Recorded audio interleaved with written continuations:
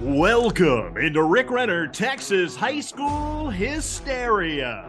Make sure you tune in to our weekly show on YouTube, Apple and Google Podcasts, Spotify, Amazon Music, Audible, iHeartRadio, Pandora, Odyssey, or any of your favorite streaming platforms. Subscribe now and never miss an episode. Joining me now, one of the most accomplished Texas high school coaches in state history. He has 7 rings spinning under a spotlight in the middle of his living room. I could go on and on. He's also won a 3Peat at 2 different schools. Ladies and gentlemen, my longtime friend and his grandson, Warren Dodge. It's Todd Dodge, the quarterback whisperer. How you doing there, buddy? I'm doing great, Rick. I sure appreciate you having me on, and it's a real thrill to have Warren Dodge Kensler here with me to be able to share this time. So I wanted to let everybody see him. He's 8 months old. Now, he looks like a linebacker, but, there's probably a good chance that he could be another one of those great Dodge quarterbacks. Well, you never know. Right now, he just got through with a bottle. He's scooting around. He's got some great looking teeth. He got 4 teeth right now. So he is absolute joy right now. Now, this is Molly's son, and I love how well-behaved he is on camera. I didn't realize that there was a Todd Dodge daycare center. I need to get in on that. Yeah, you need to get on that right out here at Horseshoe Bay. And so he's a good boy. It's funny you talk about Horseshoe Bay. I kind of figured that you would be retired playing golf 3 to 4 times a week, but you might be the busiest ex-coach in the country. I mean, it's really amazing how much you're working in retirement. Well, I just figured in the first year of retirement, my time that I'm least busy right now is right in the middle of football season. If you can imagine. So there's really no one to train.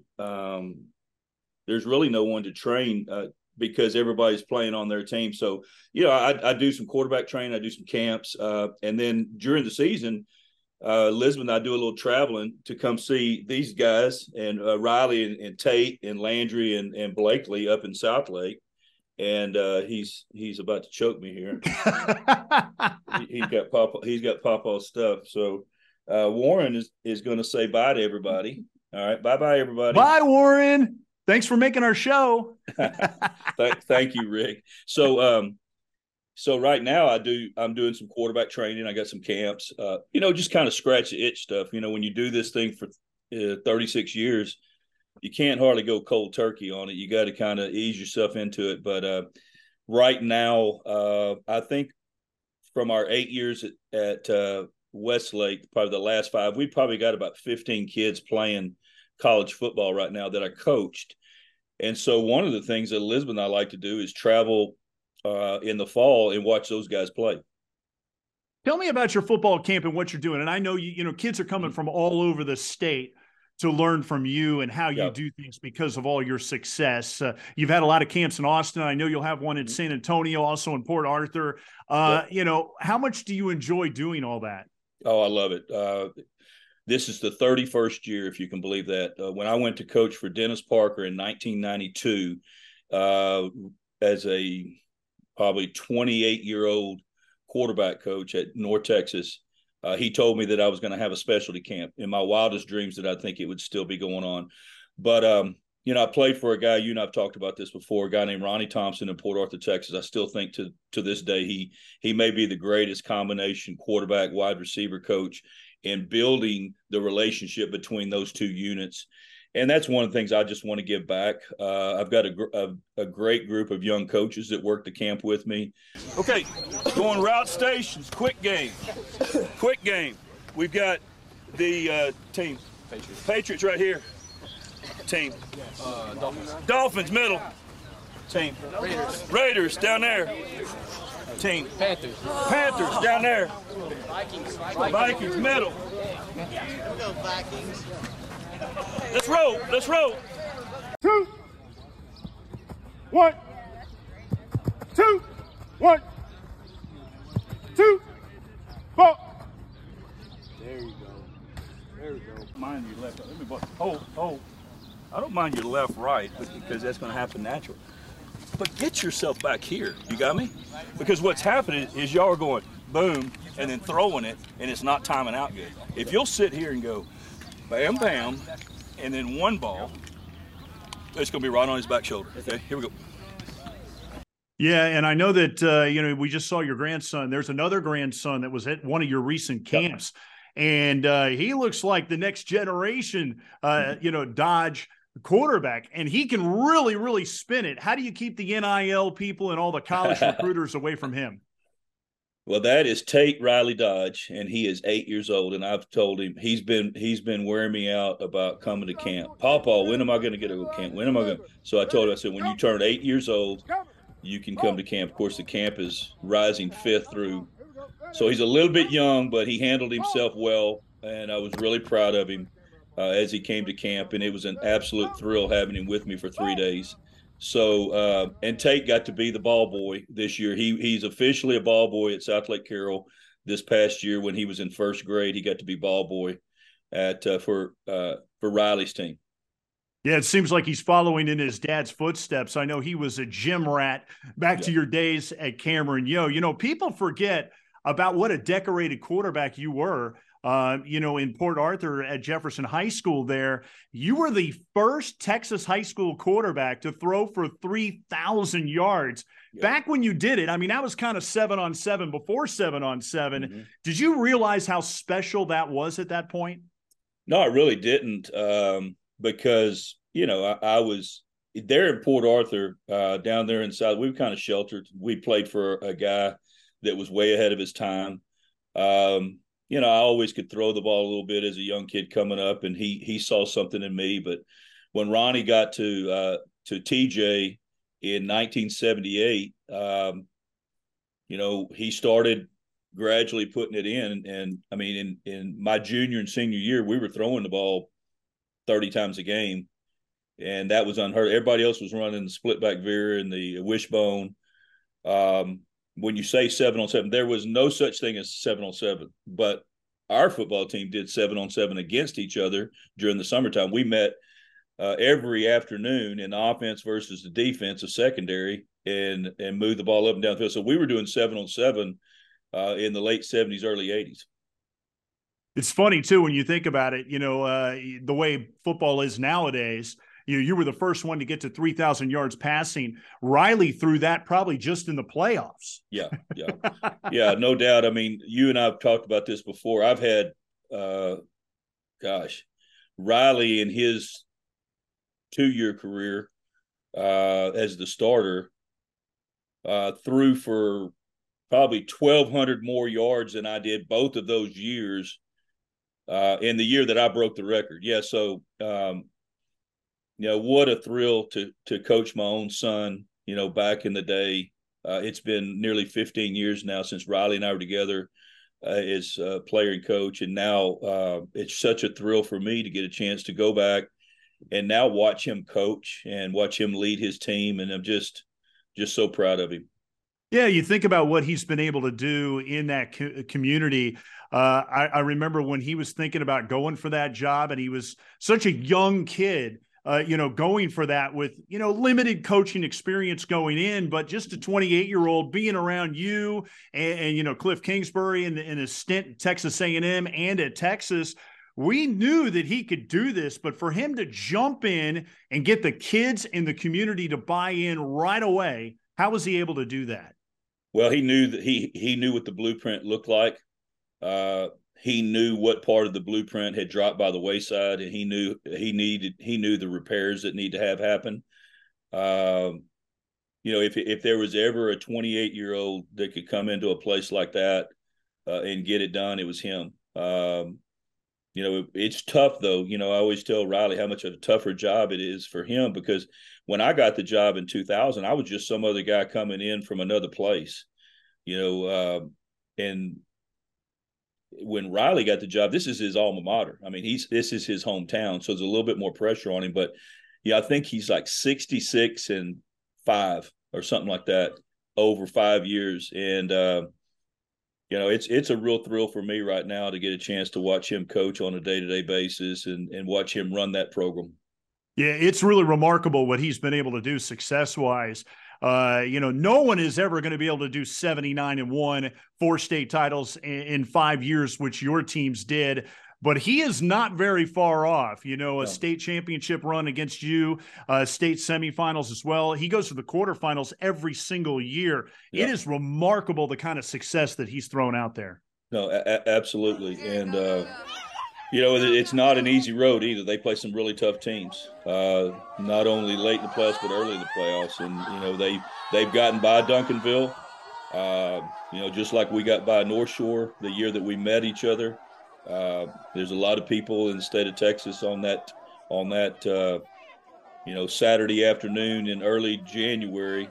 Never thought that Westlake would beat North Shore and that Southlake Carroll would beat Duncanville, especially on the same day, and we did. And so Riley has not only been consistent, and I don't think he's lost a district ball game since he's been there, but he also he's beat some really good people.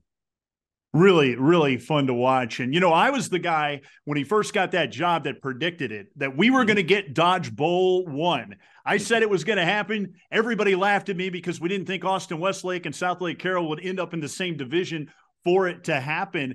When you look back at Dodge Bowl and how special that day was, what was that week like leading up to the big game? And I know it was difficult because it was a lot of emotions for your wife, Elizabeth, dealing with rooting for both sides of the battle. Mm-hmm. And how many bragging rights do you have on Riley for the rest of life?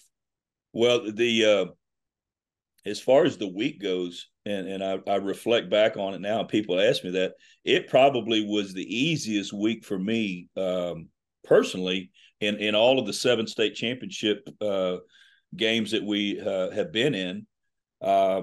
Because the media didn't want to talk to me. They wanted to talk to Elizabeth. I mean, it was great. I just kind of got to bebop along and run my football team. And, and she was busy all week long, and she did a fabulous job of representing our family. Probably Rick, the most memorable thing for me, and it always will be, is we were the first father and son duo ever to meet in a state championship game and play in a state championship game. I don't know that that'll ever happen again. I hope it does for some father and son, because it's an absolute thrill. Now, actually playing against your son, I've never even got a whole lot of thrill out of playing against really good friends, much less my own family. But, those 2 football teams went through a lot, just like a lot of teams did going through COVID, and earned their way to that state championship. And, it was a big time win for us here at Westlake. And Elizabeth, I think she stayed as grounded as possible. Yeah, she did an unbelievable job, and I know she had that split uniform jersey rooting for both teams on that. Well, let's go back to your Jefferson days, your Thomas Jefferson days there in the Port Arthur area. Those teams were so much fun to watch. We talked about you being the first quarterback to ever get to 3,000 passing yards in state history, but that team was so darn good that the great Shea Walker will tell you that he was just a role player on that team. There was a fabulous 4, and you were in that group where all 4 of you guys were all state, some in multiple positions on both sides of the ball, and all of you went to the University of Texas together. Talk about those guys and that team. Well, it starts with Brent Duhan, still to me in the top 3 greatest high school wide receivers in the history of the state of Texas. My real goal right now is to help get him into the Texas High School Football Hall of Fame. He deserves to be there. But I mean, he caught 92 balls in 1980. 92 is a whole bunch now. He had like 92 catches for 1,200 yards and 17 touchdown catches in 1980. Robert Smothers, still the only guy in the history of the state of Texas at the largest classification to make first team All-State both ways. He was the other wide receiver. He had 57 catches for over 1,000 yards and like 9 touchdown catches as a slot receiver, and then he also made All-State. So he made All-State at receiver and at free safety, and then Don Holloway, rest in peace, my dear friend who passed away about 2 years ago. Don Holloway was one of our starting running backs. and our starting in one of our starting linebackers. So he started both ways, made All-State at a linebacker, and first team All-District at both running back and linebacker. So those four, and then you go on from the guys that were a year younger. You got we had Johnny Cooper, who was a year younger. He ended up playing at Texas. You had Shea Walker, played at A&M. Guy 2 years younger, who was my backup, Craig Stump, who's at Atascocita now, A&M. You had a guy named last name Bob, played at Notre Dame. I mean, there were, I think, 13 Division I players. Wow. In those two, in the three classes from senior, junior, and sophomore. So one of the things that I learned in that season is we were loaded. And our coaches did a fabulous job of keeping us grounded and winning, and but we came up short. We came up one half of football short, and I tell people to this day they don't. People nowadays don't remember the great TJ team unless you're from Southeast Texas. But had we beat Odessa Permian in that state championship game, and kudos to them, they upset us.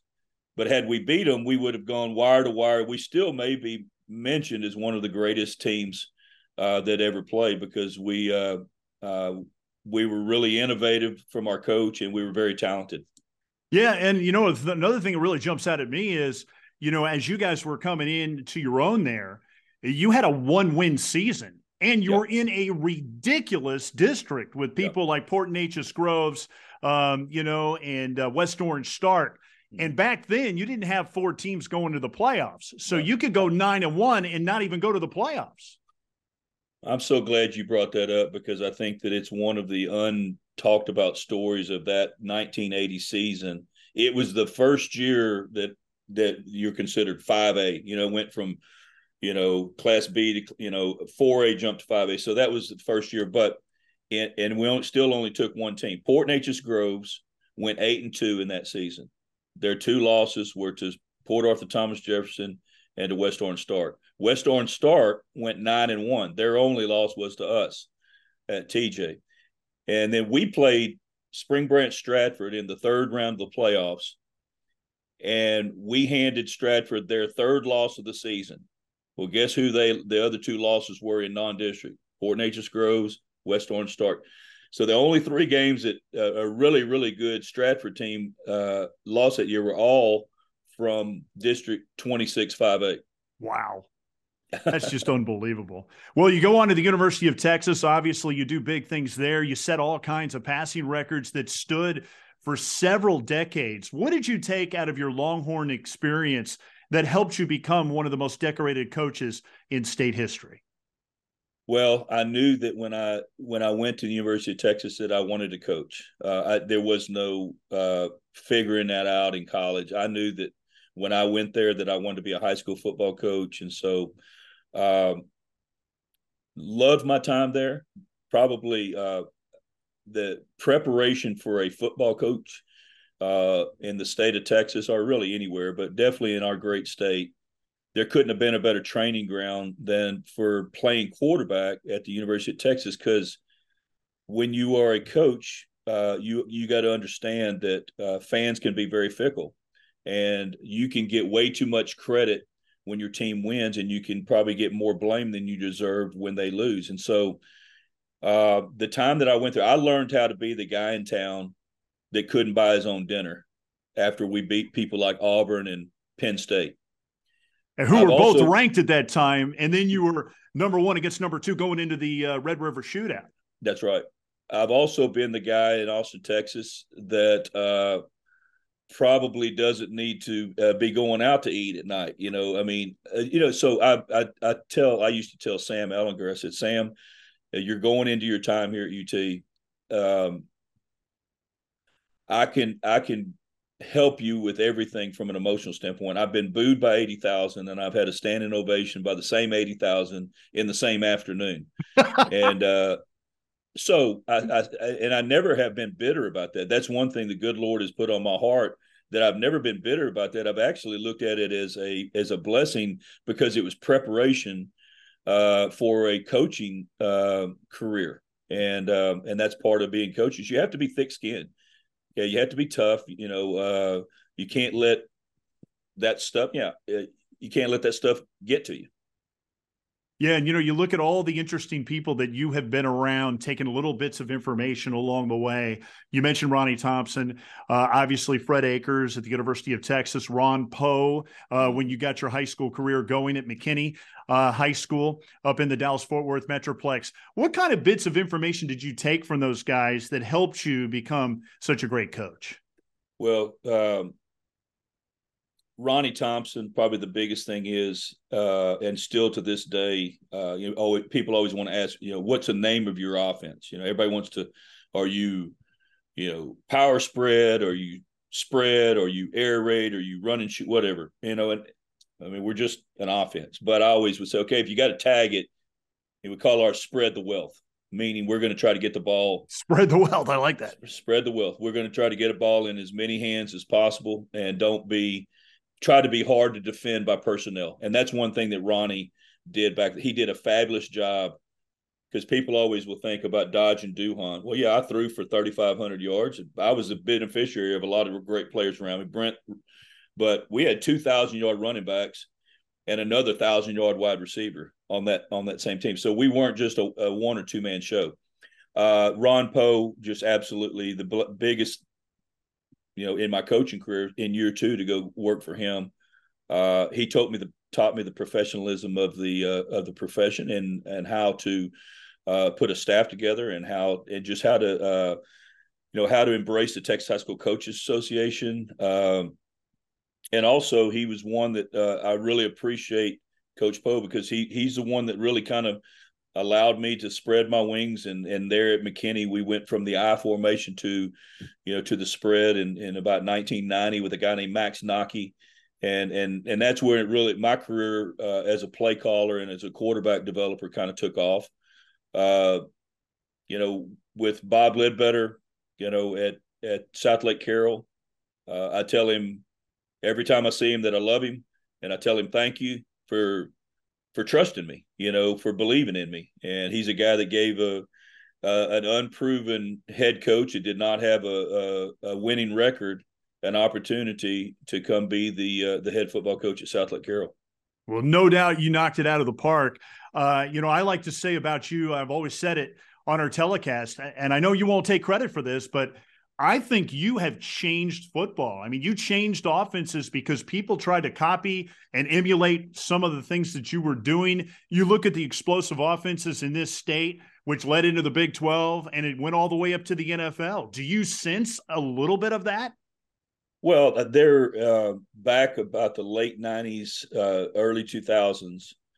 In my opinion, as I reflect back, and I'm a history major, so I like history, and I like to study the good things that have gone on and try to do that again. And I've also looked at the things that haven't worked and say, let's put that by the side. But there's a guy, Coach Carroll at Ennis, Coach Browse at Stephenville,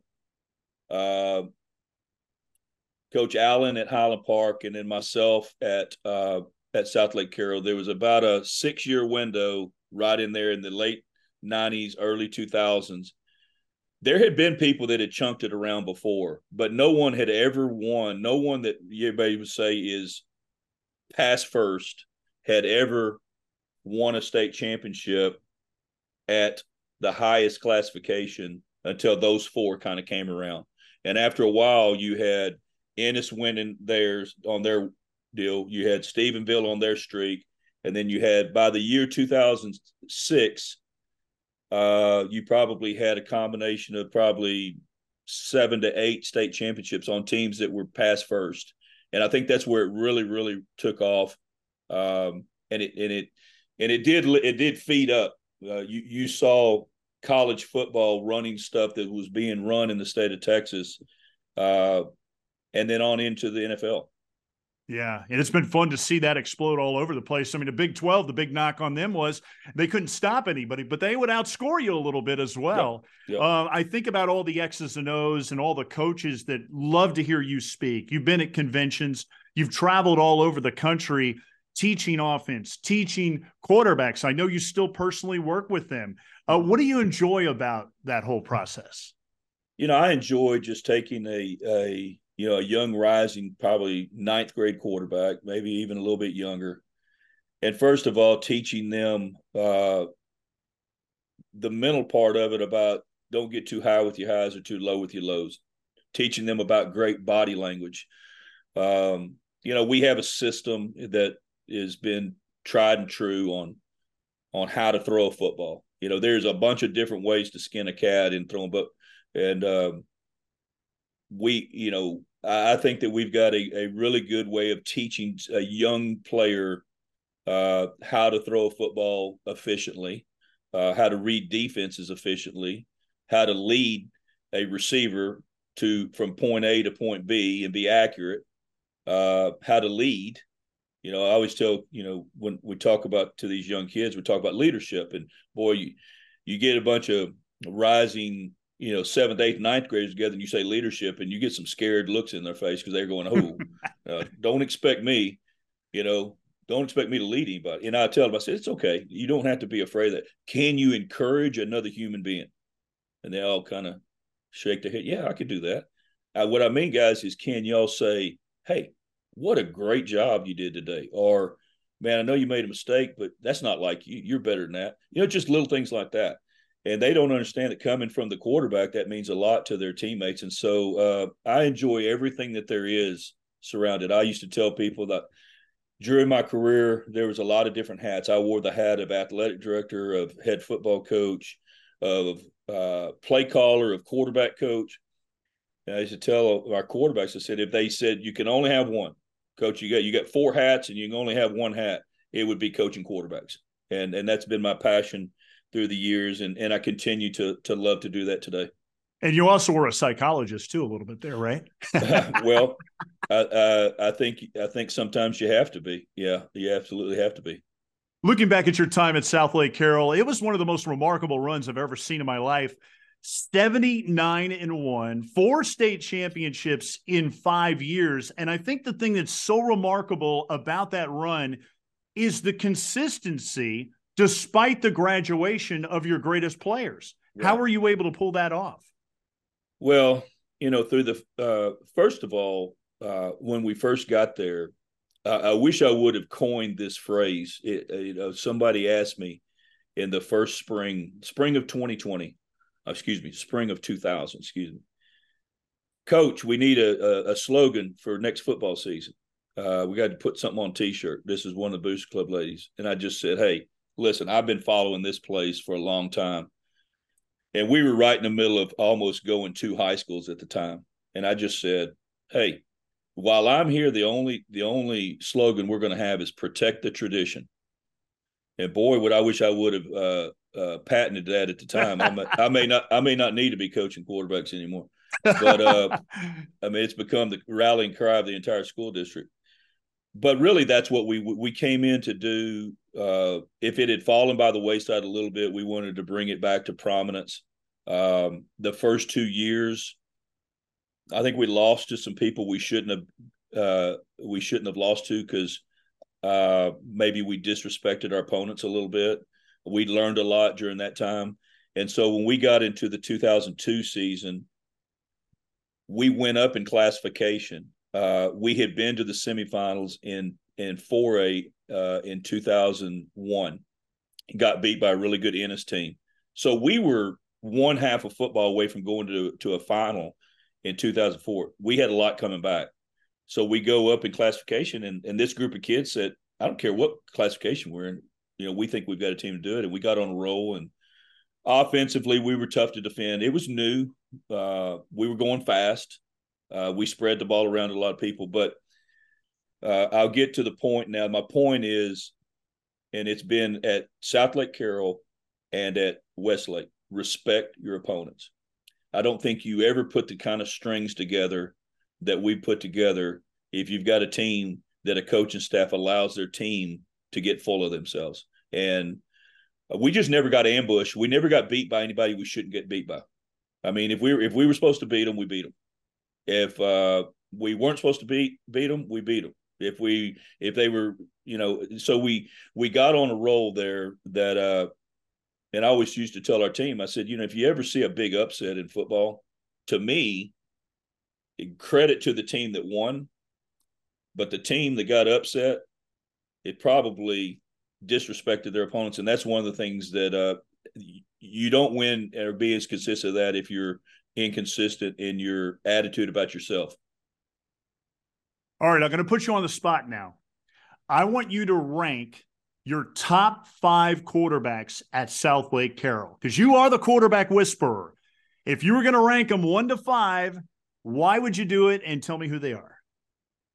I'm guessing I can figure out number 1. Yeah. The most consistent from a standpoint of dual threat, understanding what we're doing, in tune with me, would be my son.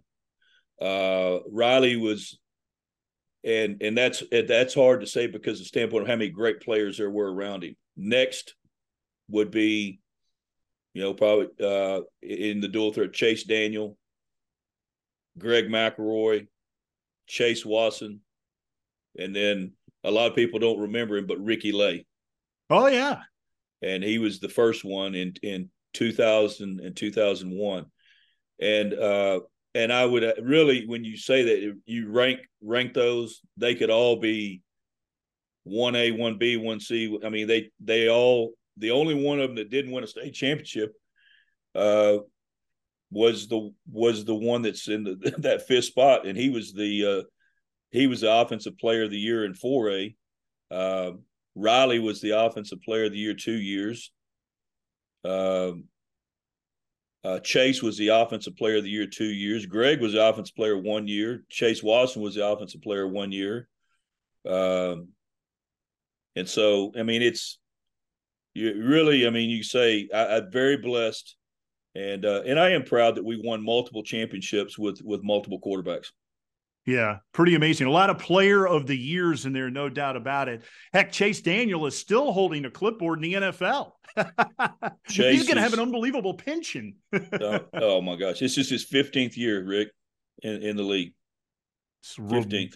Remarkable. Hey, I've always wondered, all those great state championship teams, there was always the bleach blonde hair. Mm-hmm. Did you come up with that? How did that ever start? No, that wasn't me.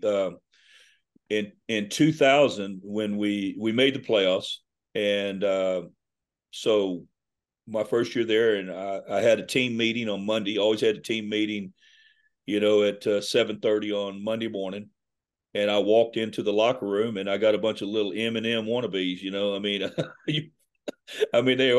They all had their hair bleached blonde. I go, what in the world is? They had already started that a few years before, and then it really took off with us, I guess.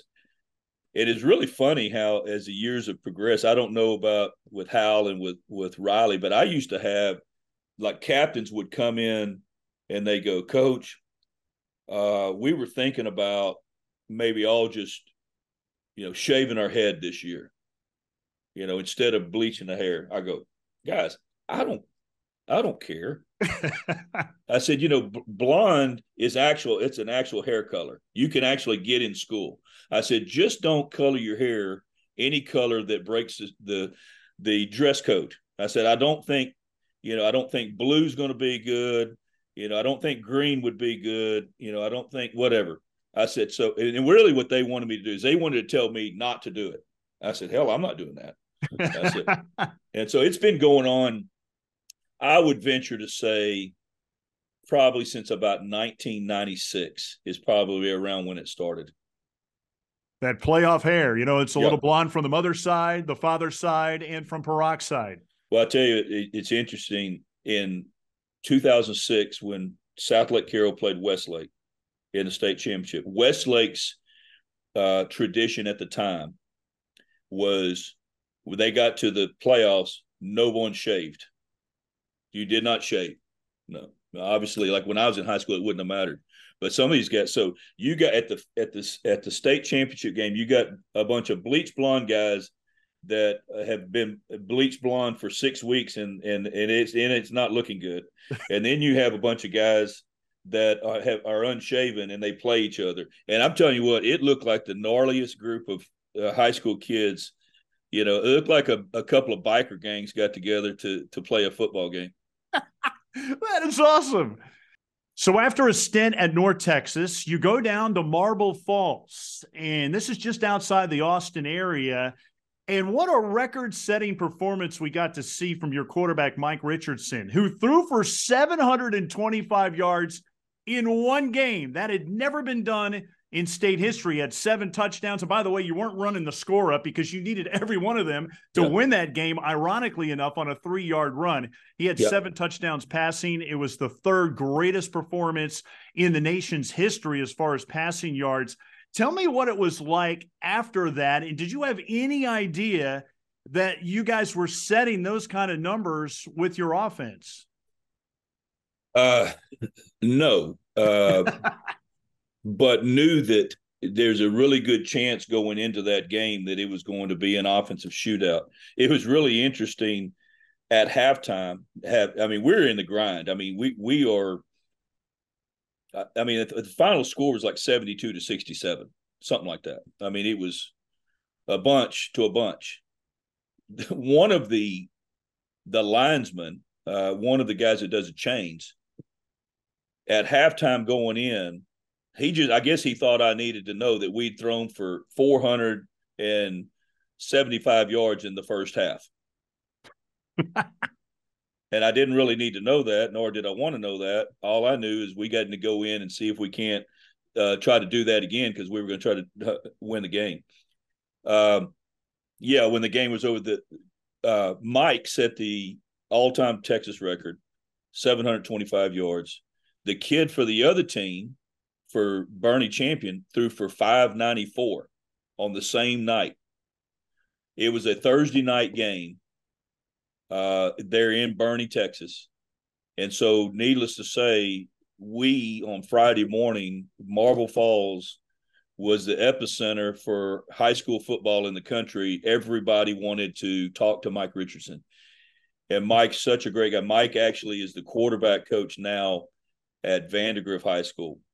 And I still keep in touch with Mike. And he was an old country boy that could throw it and put the ball on people. And I think we had three wide receivers that caught over 150 yards worth of catches that game. And he's like, Coach, why are all these people wanting to talk to me?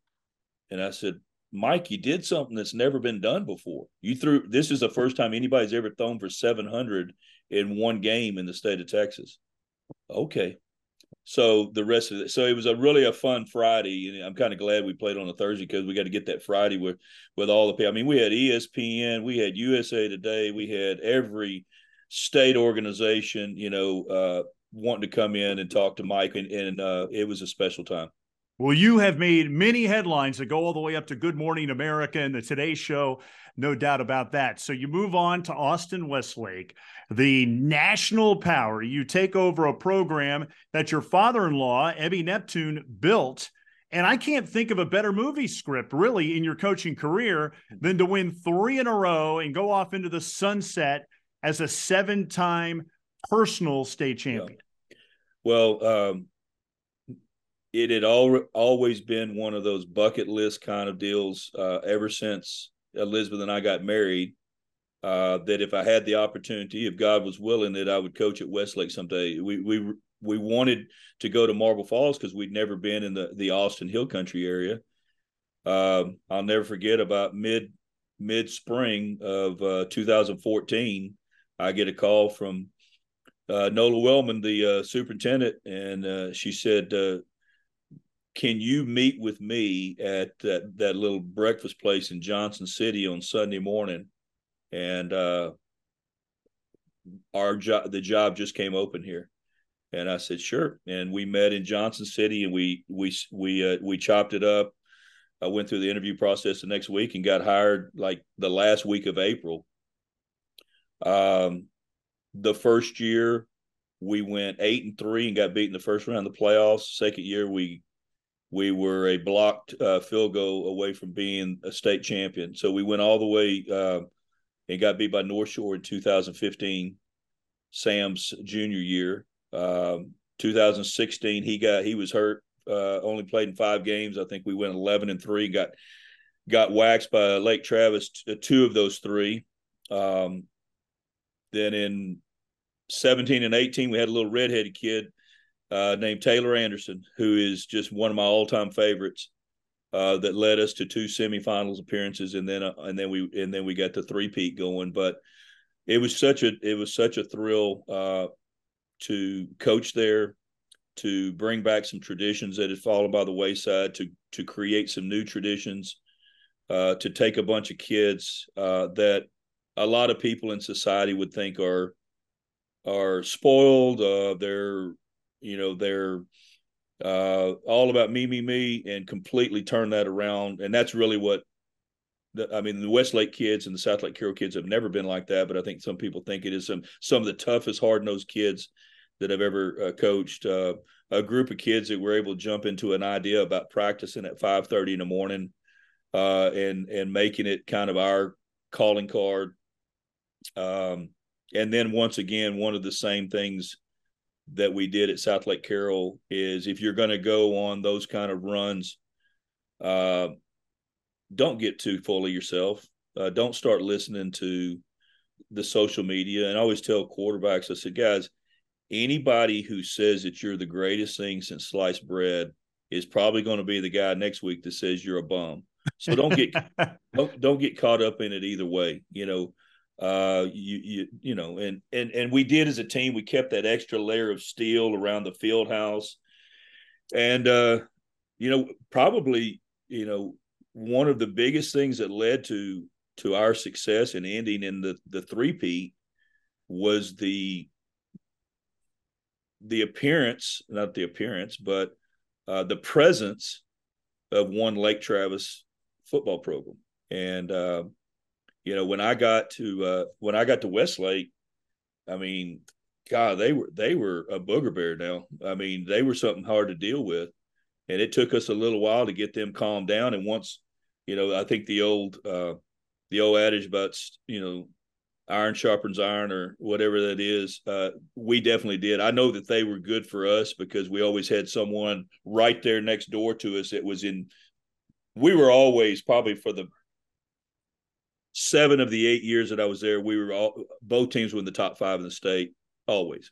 And so there was always great competition. Hank Carter, a friend of mine. But man, did these 2 groups of kids get after each other. Yeah, there's nothing like that rivalry. There is no doubt about that. And by the way, Hank just texted me. He said, "You never calmed us down." I know Westlake Nation is a very special community, and I think of this year, their baseball team, and they've been competitive in everything. It seems like they're playing for state titles in all sports. We're seeing it in boys basketball and very competitive in track and field. But this year they made it to state in baseball, and the tailgate parties are always a spectacle in themselves. And often you will see a cardboard cutout of you there. They want your presence and they love it in that community. What does that mean to you that they love you so much? Well, I love Westlake, and we started a little deal when we got there in 2014. We call it the Westlake Quarterback Club, and it's just a little old. We try to, like a small town, which Westlake really is within its own deal. It's a pretty small community, and I invite people who love Westlake football to come over to Rudy's and have a cup of coffee and breakfast taco and talk about last week's game. And we don't show any video or anything like that. We just basically kind of just celebrate Westlake football for about 45 minutes. I get a chance to brag on the kids that are kind of behind the scenes and don't get talked about a whole lot. And that kind of really fueled the fire for not only the parents of football players, but the parents of band members, the parents of drill team, parents of guys, that don't have a son in the program, may have daughters that play. I mean, we had, people that would come to this meeting, every Tuesday morning. A lot of them didn't have a dog in the hunt. They just wanted to celebrate Westlake football. And that's something that it really did my heart good as we went through the time. And we used to tell the parents, just turn them loose to us, trust us. At some point in life, parents, you're going to have to trust the coaches that are coaching them. Jump right into the middle of this great thing called Texas high school football. I said, I'm going to be honest with all of y'all. There's only about 5% of any of your sons that I'm talking to parents right now that will ever go on and play past this deal. So why don't y'all just drink it all in right now, have fun. And boy, did they have fun. They trusted us, and we coached them up, and they knew that we would treat their kids right. We'd love them up. We'd coach them hard. We coach them fair. But yeah, they had some great tailgate parties and some great buses that they took to playoff games, and so yeah, it's a fun time. Fun time, 45-1 during that 3-peat, and your second 3-peat. Being able to do that at two different schools, no other coach has done that in state history. Now, I know it's hard to dwindle down, but if you were able to come up with your top 5 players that played for you with the Chaparrals, who would they be? God, that is so hard. You just have to start looking at production, I guess. Sam Ellinger. I'm trying to go in the time frame. Oh gosh. We stumped Todd Dodge. I didn't think it was possible. Well, the thing about it is that you got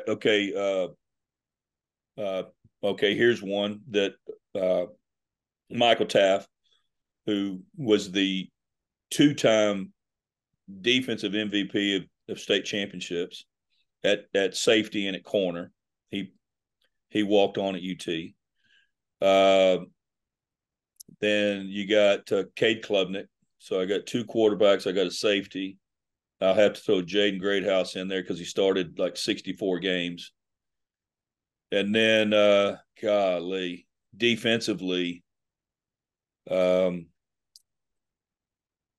can't even hardly tell you. There's so many great players on defense. I'll just take one to represent. Another is Vosick, is Connor Vosick. Yeah. Colton Vosick, his younger brother's Connor. That's so. That's a really tough one. I look at those teams, they just were so all around great. Even to special teams, you had role players that, would run through a wall for you. Kids have always done that. And, Cade Klubnik was so much fun for us to cover. And I think back to when he was an underclassman, there was a heck of a quarterback competition at that point, and you didn't know which way it was really going to go. Obviously, injuries played into it, but once he got that shot, he took it and ran with it, didn't he? Well, I tell you, Rick, that was something in 36 years of coaching that I thought that I would never do. I am about training quarterbacks, getting them ready, but I've never been about a big quarterback by committee guy. And we went into the 2019 season, and I had 2 rising seniors. Okay, had a guy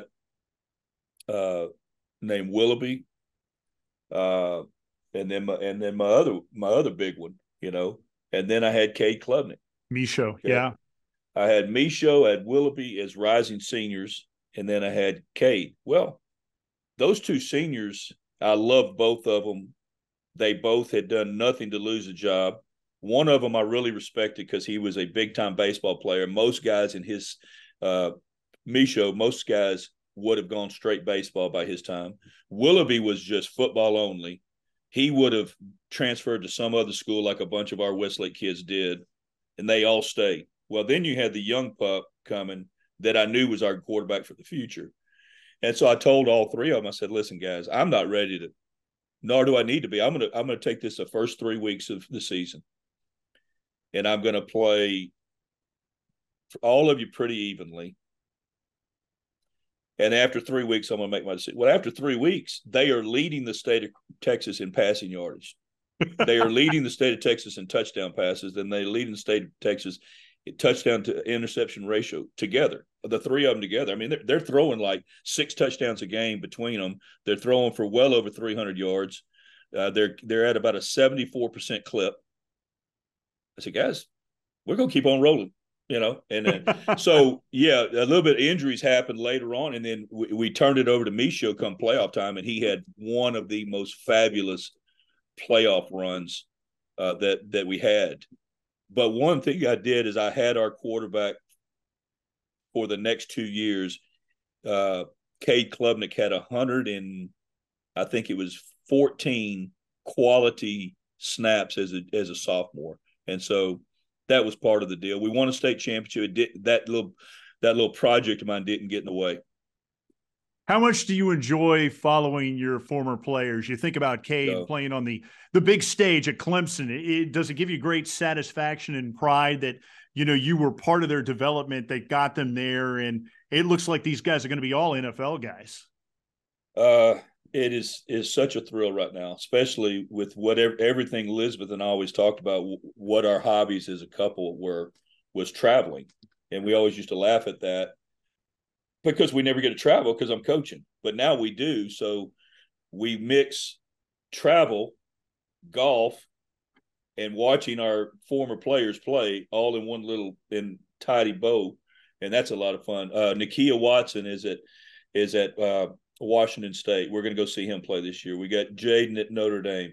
You got Cade. I've got 5 of them playing at Texas. So I'll be back at the Texas, back at my tailgate at Texas this year. I never missed a home game when Sam was playing, but I'll be back watching those guys. Connor Robertson is the backup center at Texas right now. And I wish everybody had a chance to meet Connor. He is just one of the jewel human beings that you'll ever meet. Tough on the field. What a tremendous ambassador for mankind off the field. And he texts me about once every 3 weeks. I've got Nick Morris that played for us. He's at Duke right now. I've got, of course, big TJ Shanahan, who'll be at A&M. They got the Twin Towers, defensive ends at Texas. So I'm very blessed to have a lot of kids to go watch play. So you hand the keys over of the Austin Westlake program to the great Tony Salazar. What an unbelievable coach he is. Yep. Arguably, probably one of the best defensive minds the whole country has seen. And we knew you would be in good hands giving it to him. Looking at what he was able to do in his first year, pretty impressive. Obviously, you lose the player of the year in Cade Klubnik as he graduates, but yet Tony was able to continue the tradition that you talk about protecting so much. Absolutely. And get to the state semis. They were right there knocking on the state championship's door. What do you think about the job that Tony's been able to do? Oh, he knows that there's a blueprint in place. He helped build the blueprint. We have gone out and executed it together several times.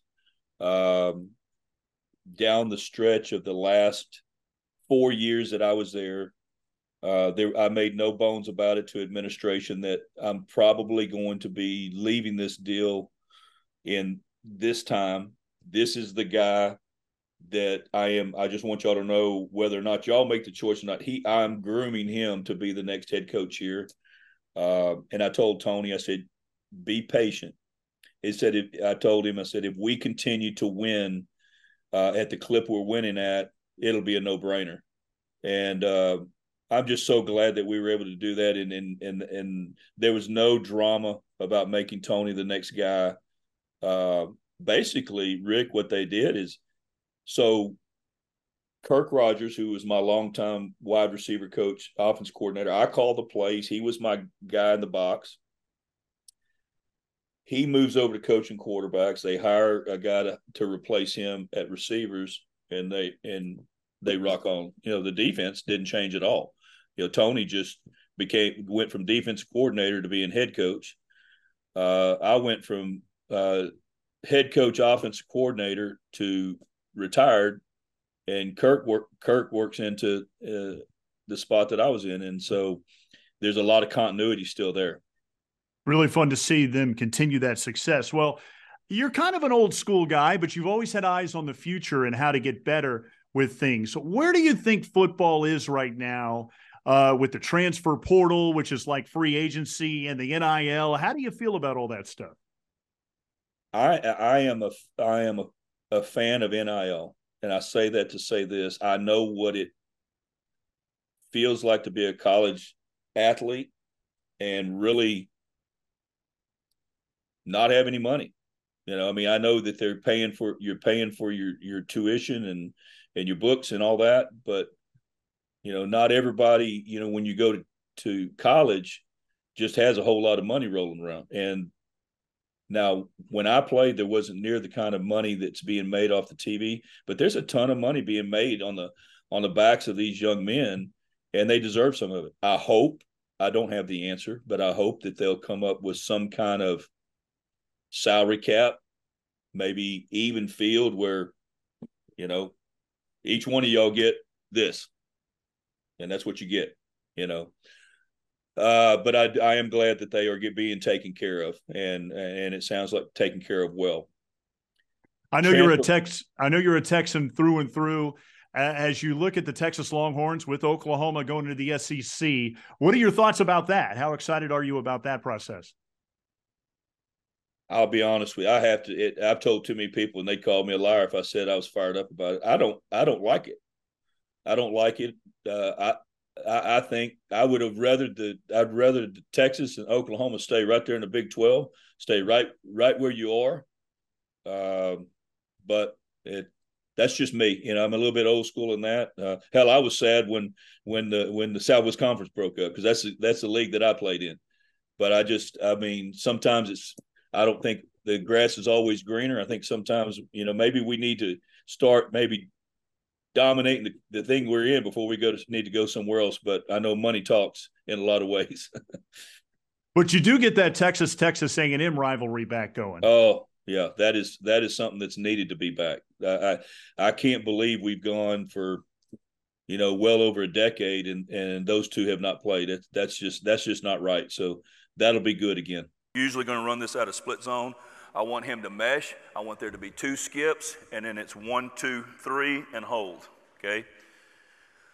You're going to see some that the footwork I'm not crazy about. They're playing a little bit too high. I don't think, I will tell them, does that really look like power read? Okay?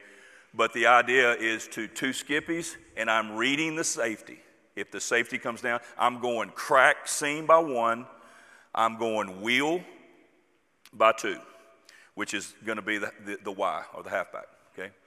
When you're the quarterback whisperer and you work with these kids and turn them into great young men, how are you able to change them from good to great? Well, I think it's all a process as they go through. We start training them when they're in the 7th grade in our system everywhere we've been. We have a way to do that and to kind of call it down. So we're not just necessarily taking last year's best athlete when he's a junior in high school and trying to make him a quarterback. They have been training for the position. The first thing that they have to do within our offense is they have to be absolutely spot on accurate in all of the stuff that is the glue that makes a no huddle offense work. That's all the quick passing game. That's the screen game. That's the sprint out game. All the non-sexy stuff. I used to tell people right now, I try to teach our quarterbacks how for us offensively to live in 2nd down and 3-2-1.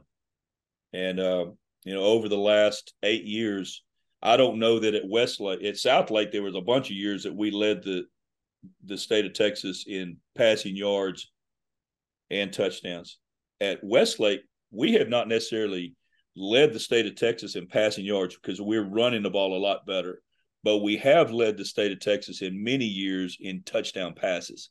And so that's where we try to just teaching our kids how to not only throw a football, but understand those little nuances in the game of football. The other thing is that during spring football practice, there comes that time in all of the really good ones' careers that they have to pay the piper, so to speak. They have to take that red jersey off during the spring and let the bombs go off. And we have never babied our quarterbacks at any of our places. They've never been protected. And I tell them, I said, I'm doing you an injustice if I ever let that happen, because you can't get as good as you can be. Well, you've made such a big impact in this state. You made a big impact on me. So great to talk to you. You're such a Texas treasure. Thank you so much for doing this. And next time you're up here in the Metroplex, bring your sticks. Let's get out on the golf course. Well, I look forward to that, Rick. Thank you so much for having me on. I really appreciate it. Thanks for checking out Rick Renner, Texas High School Hysteria. Make sure you subscribe and never miss an episode. You can catch us on YouTube, Apple and Google Podcasts, Spotify, Amazon Music, Audible, iHeartRadio, Pandora, and Odyssey, or any of your favorite streaming platforms. Tune in, and we will see you soon.